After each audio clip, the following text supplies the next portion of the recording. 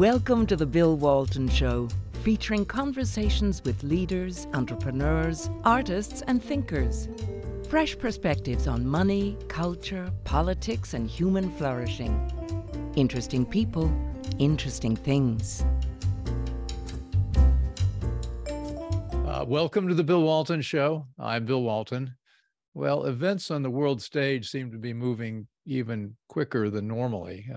Ukraine, Russia, Putin, the Wagner Group, President Xi's reaction to what's going on in Ukraine and Russia, Tony Blinken's fairly catastrophic visit to China recently, anyway, and Taiwan, of course.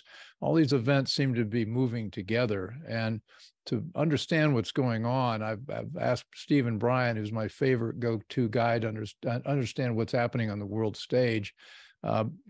Stephen is senior fellow, as you may recollect, at the Center for Security Policy and the Yorktown Institute. And he has over 50 years experience in the arms trade, national security, international relations. He's probably our leading expert on the arms trade. Stephen's now writing on Substack with the titles Weapons and Strategy. Great title. I highly recommend you get on the list and subscribe to his show, as well as mine. In any event, Stephen, great to see you again. Where in this vast world would you like to start? I think you start with Ukraine because that's and Russia because that's the active situation. Well, let's go. I mean, Well, let's do it a little bit on Ukraine to start, because okay. I think it's interesting from a military point of view, and it's interesting from a political. There's not a lot of aspects to it. I mean, as you know, there's a kind of what's sometimes called a counteroffensive by the Ukrainians, mainly concentrated up to now, mostly in the Zaporizhzhia area, the southern part of the Donetsk. But it has also got a big element up at Bakhmut.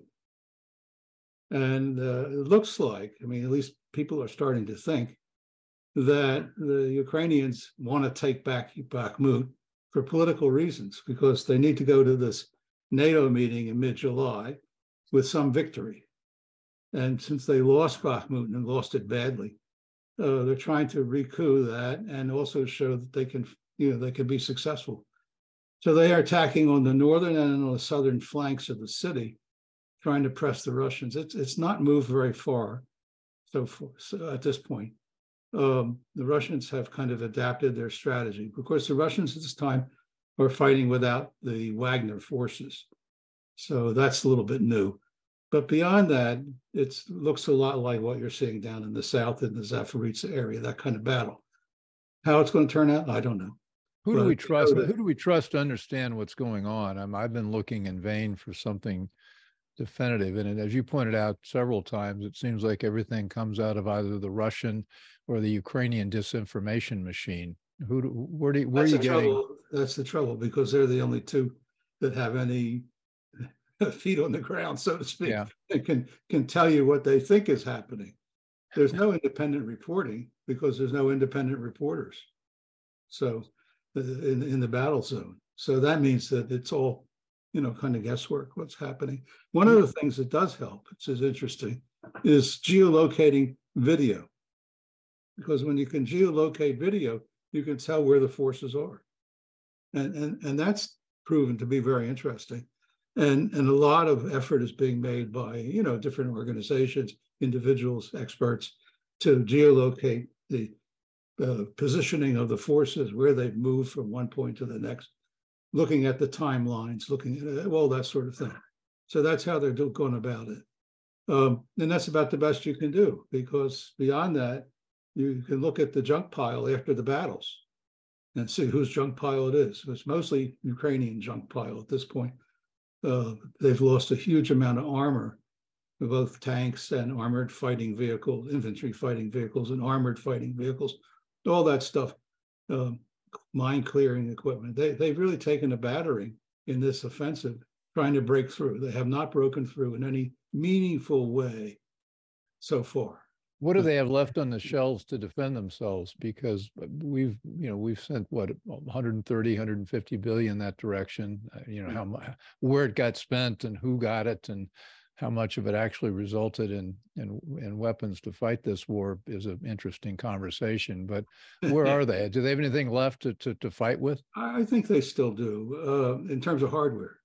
Yeah. The main problem on the Ukrainian side is manpower. Yeah. Seems to me. I mean, are you going to convince a Ukrainian soldier to drive a tank along a road sowed with aerial mines where Kamenov 52 Alligator helicopters are shooting at them, where drones are hitting them, and where they're likely to be killed? I mean, it's very hard to convince people to do that. Well, if I remember, you mentioned the tanks they've got are not the tanks that have got the best defensive apparatus on them, and they're I won't say they're sitting ducks, but they're not exactly protected. No tanks on either side have active protection systems. I think active protection systems would help to some degree. Part of the thing that has emerged in this war is that even the most modern tanks like the Leopards are getting chewed up either by this overhead stuff or artillery or by mines that are sown, aerial dropped mines that they run into and blow up. They've lost a lot of Leopard tanks, a lot. And that's a big surprise. What about morale on the Ukrainian side? Anybody's guess, because some reports say they're dispirited and and it's bad. Some reports say they're hanging in there and they're fighting. I don't know. I don't have a view on that because I don't have anything definitive that I can point to. Well, Russia, of course, we've got the Wagner Group situation, and that's been, depending on your view, either entertaining or catastrophic. What's your assessment of what happened there? And well, it was a coup. Yeah, it was a coup that was well planned by Prigozhin and his people. Prigozhin's the guy that runs Wagner. That's right, and Evgeny Prigozhin. And not only that, I mean, he amassed the equipment he needed. He apparently was able to convince people, and some people in high positions in Russia, not to resist. And he also coordinated with US and British intelligence, using the Ukrainian intelligence as the bridge. Budanov, who's the head of Ukrainian intelligence. And I think what he was looking for was that if he was able to take the defense ministry in Moscow, he would have proclaimed a government in Russia and asked for Western support, and he was expecting to get it. That hasn't come out very well, but I think that's the case. So that was his play. Well, you write that, and there's a lot I didn't know about this. Maybe most of us didn't know it, but he gets most of his revenue, the Wagner Group, from extreme corruption, and he launders money for the Central African Republic in gold and diamonds. And he's also made billions of dollars provisioning the Russian army, and it makes him the richest oligarch in Russia. More or less, yeah, he was. At least until maybe last week. Yeah, they're starting to close it down. Sure. But Wall Street Journal had a very good report on this the other day that basically said this is a big empire that he built up. He's a very clever guy, corrupt, of course, but very clever. And he had not only gold and gold mines and other kinds of natural resources that he was involved in. Timber, for example, was a big one. But that was from Africa primarily. But in virtually, in finance and in logistics and supply, and he was being paid by the Russian army to provide provisions for the whole Russian army. He was the man. And then billions and billions of dollars are going into his hands. How much he skimmed off, who knows? That's surprising. Putin would let one man have that kind of power. Well, he trusted him. That was the mistake. And he allowed the concentration of power, which was way over. With a lot of the other oligarchs, he's cut them down to size. Where is he now? Is he in Belarus? And that's a great question. We don't know. No one has seen him. So he's supposed to be in Belarus, but whether he is or not, I don't know. Nobody knows. Whether he's even a free man, nobody knows. Whether he's even alive, nobody knows. It's very hard to say at this point. By the way, he was an excellent propagandist. He ran a huge social media network and internet operation, plus broadcasting in Russia. All that's been closed down in the last few days. So he was really the only voice of the Russian people on the subject of Ukraine, because the government doesn't say much. So basically, he had the podium, and he was using it very effectively. He's a dangerous fellow, very dangerous fellow, as far as Putin is concerned, and the current regime in Russia. Very dangerous. Well, this seems to be the sort of exhibit A that Putin doesn't have the whip hand that I thought he had. I mean, he seems to have trusted, in this case, really the wrong guy. And where does this leave Putin in terms of his ability to continue as president? We don't know yet. It's a great question. We don't know yet, because at the moment it looks like he's in control. But you have to be very careful in Russia to say anything that looks like something is really something. You know, it's a very tricky place. He has to convince the army to stay loyal. That's his number one job. His second job is to convince the intelligence services, and there's more than one, to stay loyal. If he can do that, he wins. But who knows? It's not clear yet.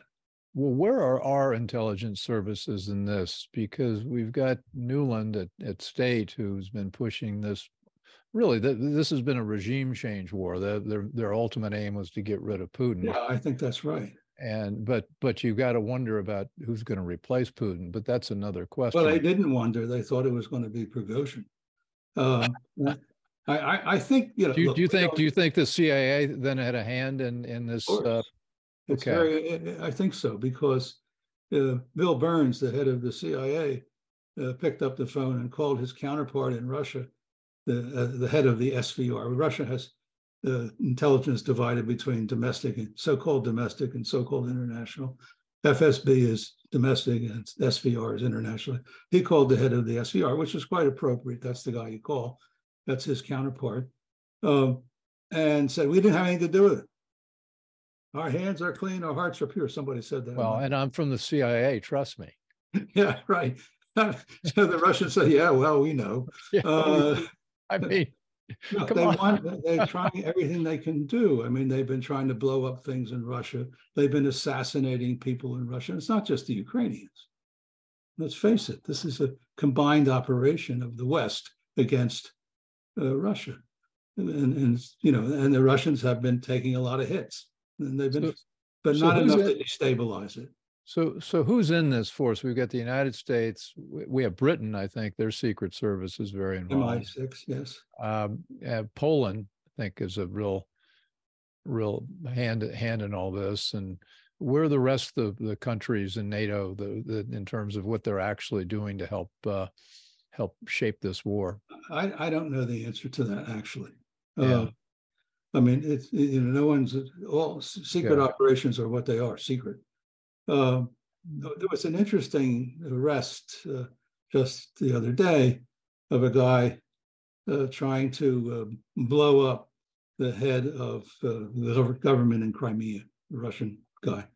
I mean, the guy was trying to blow up the head of the Crimean government, who was a Russian himself, but he was apparently funded by the Ukrainian Secret Service.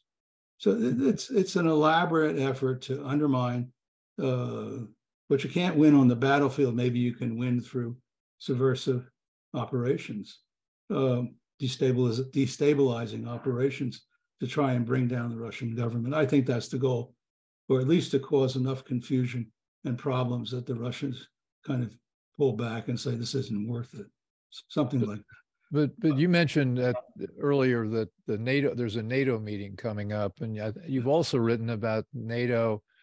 The original notion was Ukraine joining NATO, and that seems to be off the table. They don't have the votes in NATO to do that. But there is another alternative, which is offering Ukraine a security guarantee. Yes. And I think you point out that could be infinitely more dangerous than Ukraine joining NATO. Yeah, let me explain. The NATO is ostensibly a defensive alliance. It says that the members are going to come to the aid of another member if they're attacked. But the relevant part of the NATO treaty is called Article 5. And Article 5 requires everyone to agree to do that. In other words, you need a unanimous vote. If you give security guarantees, it's not clear what the triggering is for that. Is it So just Article 5, I don't mean to interrupt, but Article 5, I was characterized by some people I talked to as, well, they can invoke Article 5 and it'll be like World War I. We've got to go into war to defend. No, I don't look that way. Okay, so that doesn't, it's not an. No, actually, it's only revoked once. Invoked, I'm sorry, not revoked. Okay. Revoked, but it was only invoked once. And that was 2001 during 9/11. Right. When the US requested NATO to act under Article 5, and NATO didn't act. So much for that. But you mentioned now that the security guarantees in place. This may support maybe worse. How would it be worse? Well, because it's not clear it's democratic in terms of NATO. In other words, it's not. We haven't seen it, so we have. We're only guessing. But the fact of the matter is, if you give a country a security guarantee, there has to be something to trigger it, right? And if there's no requirement for a vote, once it's triggered, you're at war. So it could get you into a war without the NATO members agreeing to do it. And I worry about that. I think that's bad news. I don't think we want that. That's not the kind of solution that is a good one for Europe or for the United States or for anybody else. It's a very dangerous provision, if that's the case. Again, there's no text, so we're just guessing. But that's what it sounds like. Otherwise, why would you do it? Again, who are our leading strategists in the American administration? It seems like we've got some competing camps in the administration. There always are, but who's leading the charge here? We know it's not Joe Biden. That's me speaking. You don't have to say that. I won't. Who's really? Well, I think the head of the National Security Council, Sullivan, is certainly a key player in this. So is the State Department with Victoria Nuland. Of course, she's the main driver there. Blinken, I don't consider very effective about anything. So she's running the show. The Pentagon has been at the leadership level, at the top leadership level, it has supported the administration's policy. But right below that, I think there's a lot of unhappiness with this because first of all, it's depleting our deterrent. And when you start to deplete your deterrent, you're in trouble. And they don't like that. Well, you spend a lot of time in the Pentagon, and they've got to be very upset about what we're doing here, because we're going to talk in a second about China and Taiwan. I mean, there's a lot of other stuff going on in the world besides Ukraine. Well, the Pentagon's is in a bit of a mess. I mean, it always is to some degree, but right now it's confused, to say the least. I mean, they're buying weapons they don't need when they should be buying weapons they do need, that kind of thing, which is classical Pentagon spending habits. But it doesn't matter because all the good stuff's gone to Ukraine. So it's leaving them with very few tools to defend anything else. Not to mention Taiwan, of course, it's Taiwan. But what about Europe? If you exhaust your munitions in Ukraine, how are you going to defend Europe if a war started? Well, I don't understand how you can do it. It's a very dangerous policy, and I don't think it's been calculated correctly by any of the decision makers in Washington, and that's a big problem. That's the sense of my question about who's in charge. I don't. Calculation doesn't seem to be much in evidence here. We just seem to be blindingly moving ahead with two ways. Unintended consequences. Can I stick my nose on this one? I mean, absolutely, please. 2 parts to this thing. Let's make some news. I don't think we'll do that, but I mean, on the one hand, there's no strategic planning. Okay, that's driving decisions in the U.S. government today. At least that's how it looks to me. Because if there was strategic planning, we would understand how to defend Europe and we're not doing it. If there was strategic planning, we would be able to defend Taiwan in some meaningful way, and we're not doing that either. We're just placating the Chinese and hoping they'll go away. Not going to work, by the way. So that at the strategic level, I think there's a real problem, a big one, a very big problem. And then at the operational level, we're learning lessons from this war that are really negative. This current battle in this counteroffensive is a NATO plan. It was developed with advanced simulations that were run by NATO, mainly the US and the Brits, to figure out how to win against the Russians. With what we plowed in there, long-range weapons, all that kind of thing. The modern tanks, better communications, coordination, all the things that we're supposed to be doing today on the modern battlefield. And it has failed so far. I mean, truly failed. So that should almost demand a rethink about how we go about warfare and how we're going to defend our interests. And it hasn't, at least I haven't seen it yet. And that's a real tragedy. You know, people are running around saying we're winning. That doesn't help because we're not. And rather than trying to figure out what the problems are, look, if you can't use your armor force to penetrate the other guy's side, you got a problem. And that problem doesn't matter what kind of tank you got, whether it's an Abrams tank or the wonderful Leopard tank. They lost 16 Leopards already. That may not sound like a lot, but that's all the Leopards that Poland and Portugal have given to the Ukrainians, plus some from the Germans. So it's not a good situation. And so you have to figure out how to deal with that kind of threat and what you should be doing. I'll give just one example. One of the things we need much better demining equipment. We don't have it. We need much better we need active defenses on our tanks. We're not buying it. I mean, there's stuff that's just incomprehensible that needs to be fixed. So we haven't fought a war like this in almost forever. I mean, everything we've been doing has been asymmetric. Korea would be the last war with a modern armor kind of thing.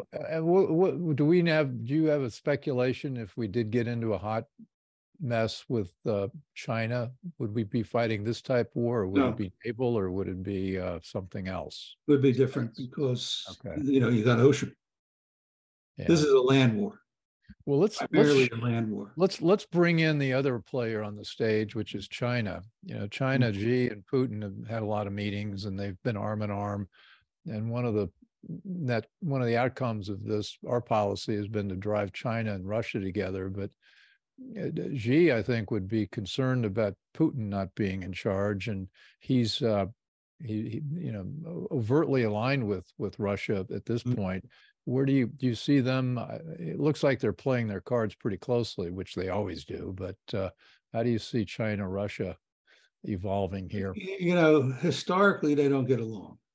Yeah, I mean, they have a conflict up at the Yalu River. There's a lot of territorial issues. There's political issues. You have the problem of communism in China, which is dying, if it's not dead already. All these things. But communism in China dying? Yeah, I think the regime's in trouble. I think Xi's in trouble, a lot of trouble.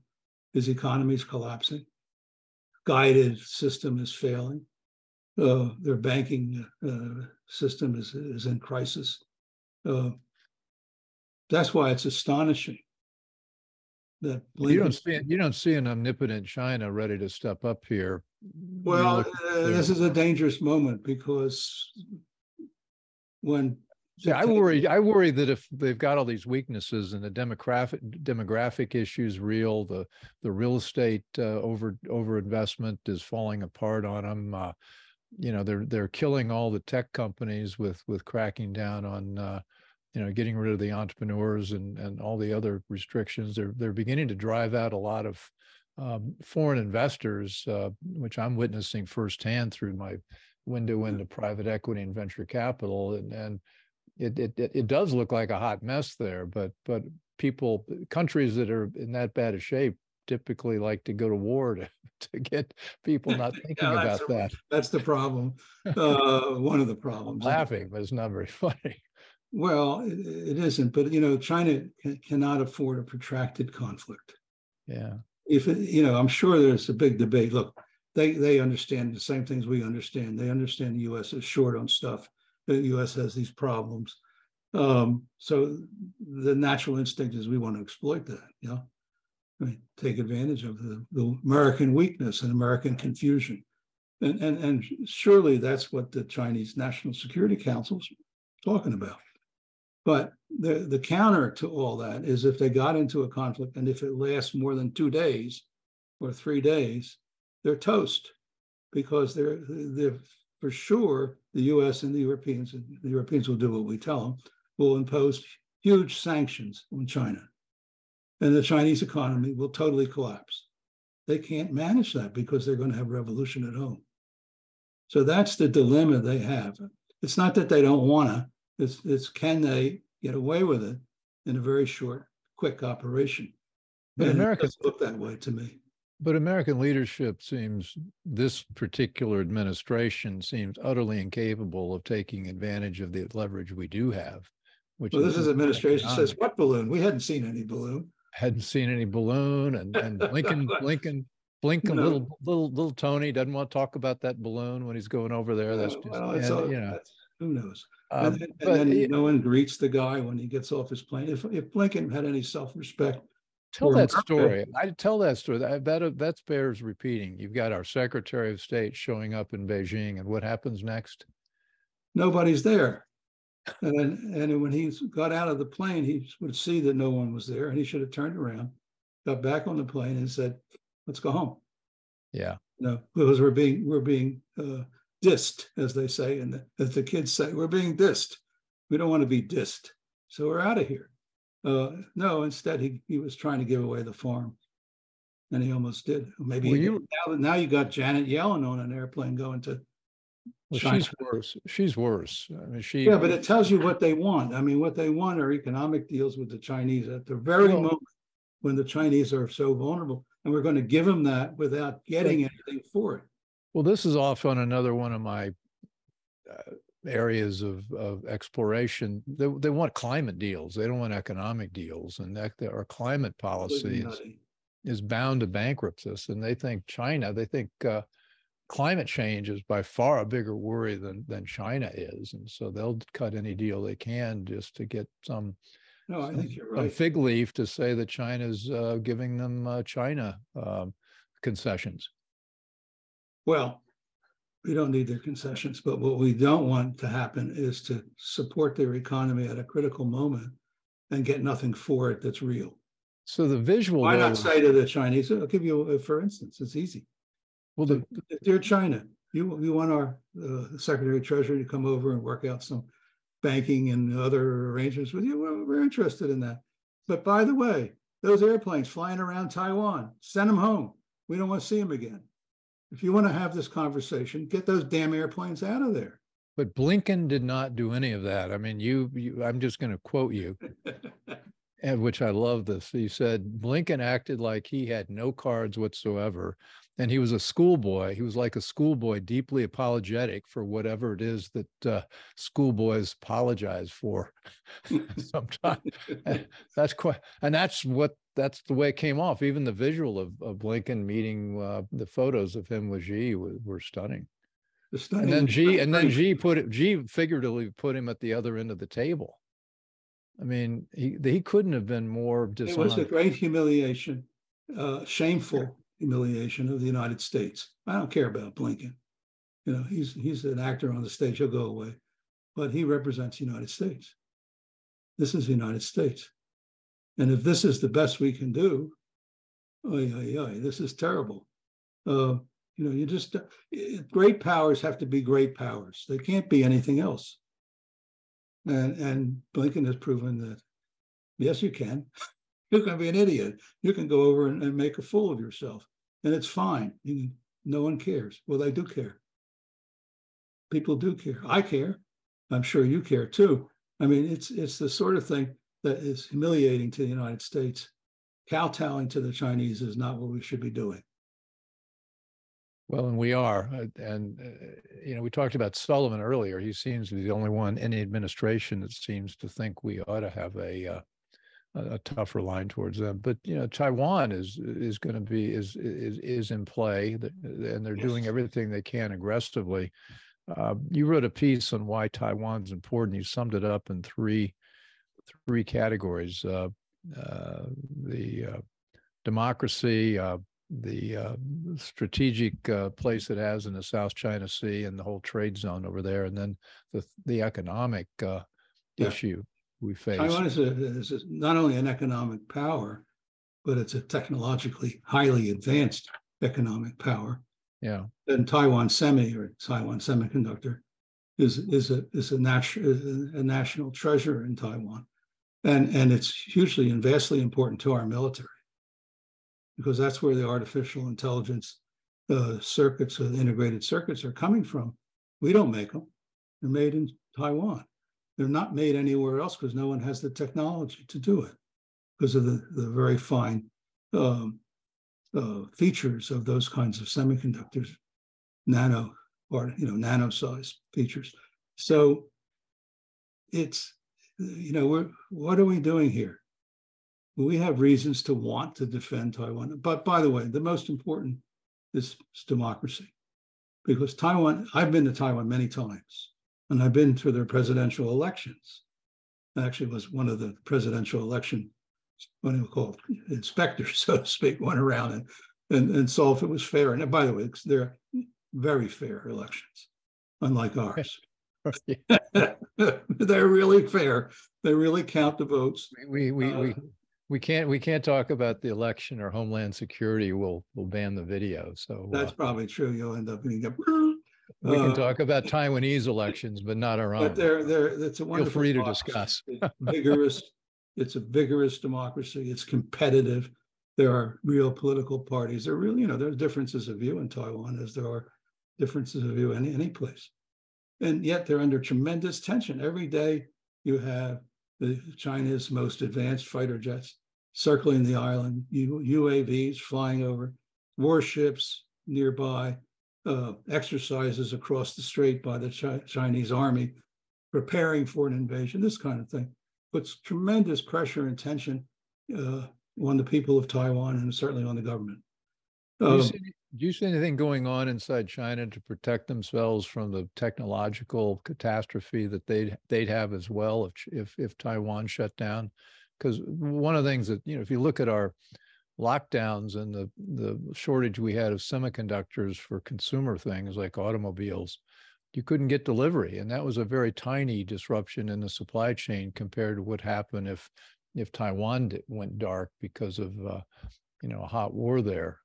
Well, and also China would be equally, if not equally, but massively affected by that as well. Well, they have a huge auto industry, but the other thing that would be affected would be Huawei. Huawei is the telecommunications company that depends on Taiwan Semi. And if Taiwan Semi stop providing them, they're out of business. They can't do it. So that would be a big blow, because that's China's window on spying on the world. That's how they do it. Use Huawei.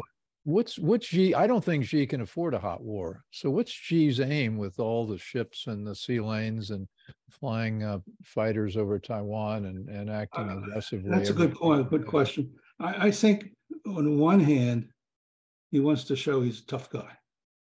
Yeah. I got teeth. I can do things. I mean, they're building up their military every day. It's unbelievable. The second is he wants to let his military show off, because otherwise they may bomb him instead of Taiwan. So he has to let them play around as long as they don't cause a war. Yeah. But you start doing this, and pretty soon you've got an incident that gets out of hand, and you do have a war. We had that. Remember the Hainan incident some years ago. Well, by the way, that's an interesting. That's something that historians ought to take a look at, because I used to tell people that incident was resolved thanks to General Walmart and Admiral Kmart, who's told the Chinese, "We're not taking your stuff. You're screwing America, so we're not taking your stuff." Yeah. At that time, they controlled the market. So the Chinese had to bend because they had nowhere to go. But again, I mean, they're flirting with an incident, with a clash. Some airplane shoots down another airplane, or even if a Chinese bomber would crash on Taiwanese territory, can you imagine what that's going to unleash? Sure. I mean, they're just, because they're flying very close to the island. So, I'm sorry. Go ahead. No, I was just going to say that it's a very risky game. Yeah. Very So dangerous. we got to get out of here, but for today. But you're going to be back because I'm sure events will serve up all sorts of new things to worry about. That brings me to my last question. Of all the things you cover, and you cover a lot of what's going on, what are you most worried about? Right now, what I'm most worried about is a nuclear incident in Ukraine. It is, the Ukrainians have been putting out a lot of phony information that the Russians are going to blow up the huge atomic power plant at Zaporizhzhia, Energoatom, I think that's how you pronounce it. And the Russians say that's nonsense. We're not going to do that. But Ukraine is in trouble. Let's be honest. They're in trouble. They can't keep this war going very much longer. And so they may do something stupid like that. And I know the U.S. is worried about it too, and rightly so. Because so the worry is what Zelensky would do, backed into a corner, or somebody, nothing to lose, and he can I don't try know to that trigger Zelensky something. would do it, but he's got some pretty bad characters who work for him. Okay. And whether they care one way or the other about Zelensky, I think Zelensky's largely irrelevant. They'll do it if they want to. And who's going to stop them? Well, that's the real, and no one can even understand the immensity of an explosion at Zaporizhzhia. It's a huge plant. It's the biggest plant in Europe, I think. It has 8 reactors. Well, it sort of brings us back to where you and I first got to know you and your, I will say, your profound wisdom, which thank you for that.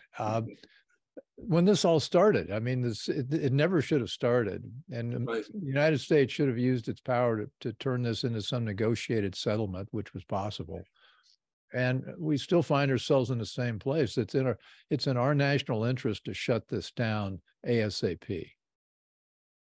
Yeah, well, now we've gone through the regime change kabuki, which seems to have failed.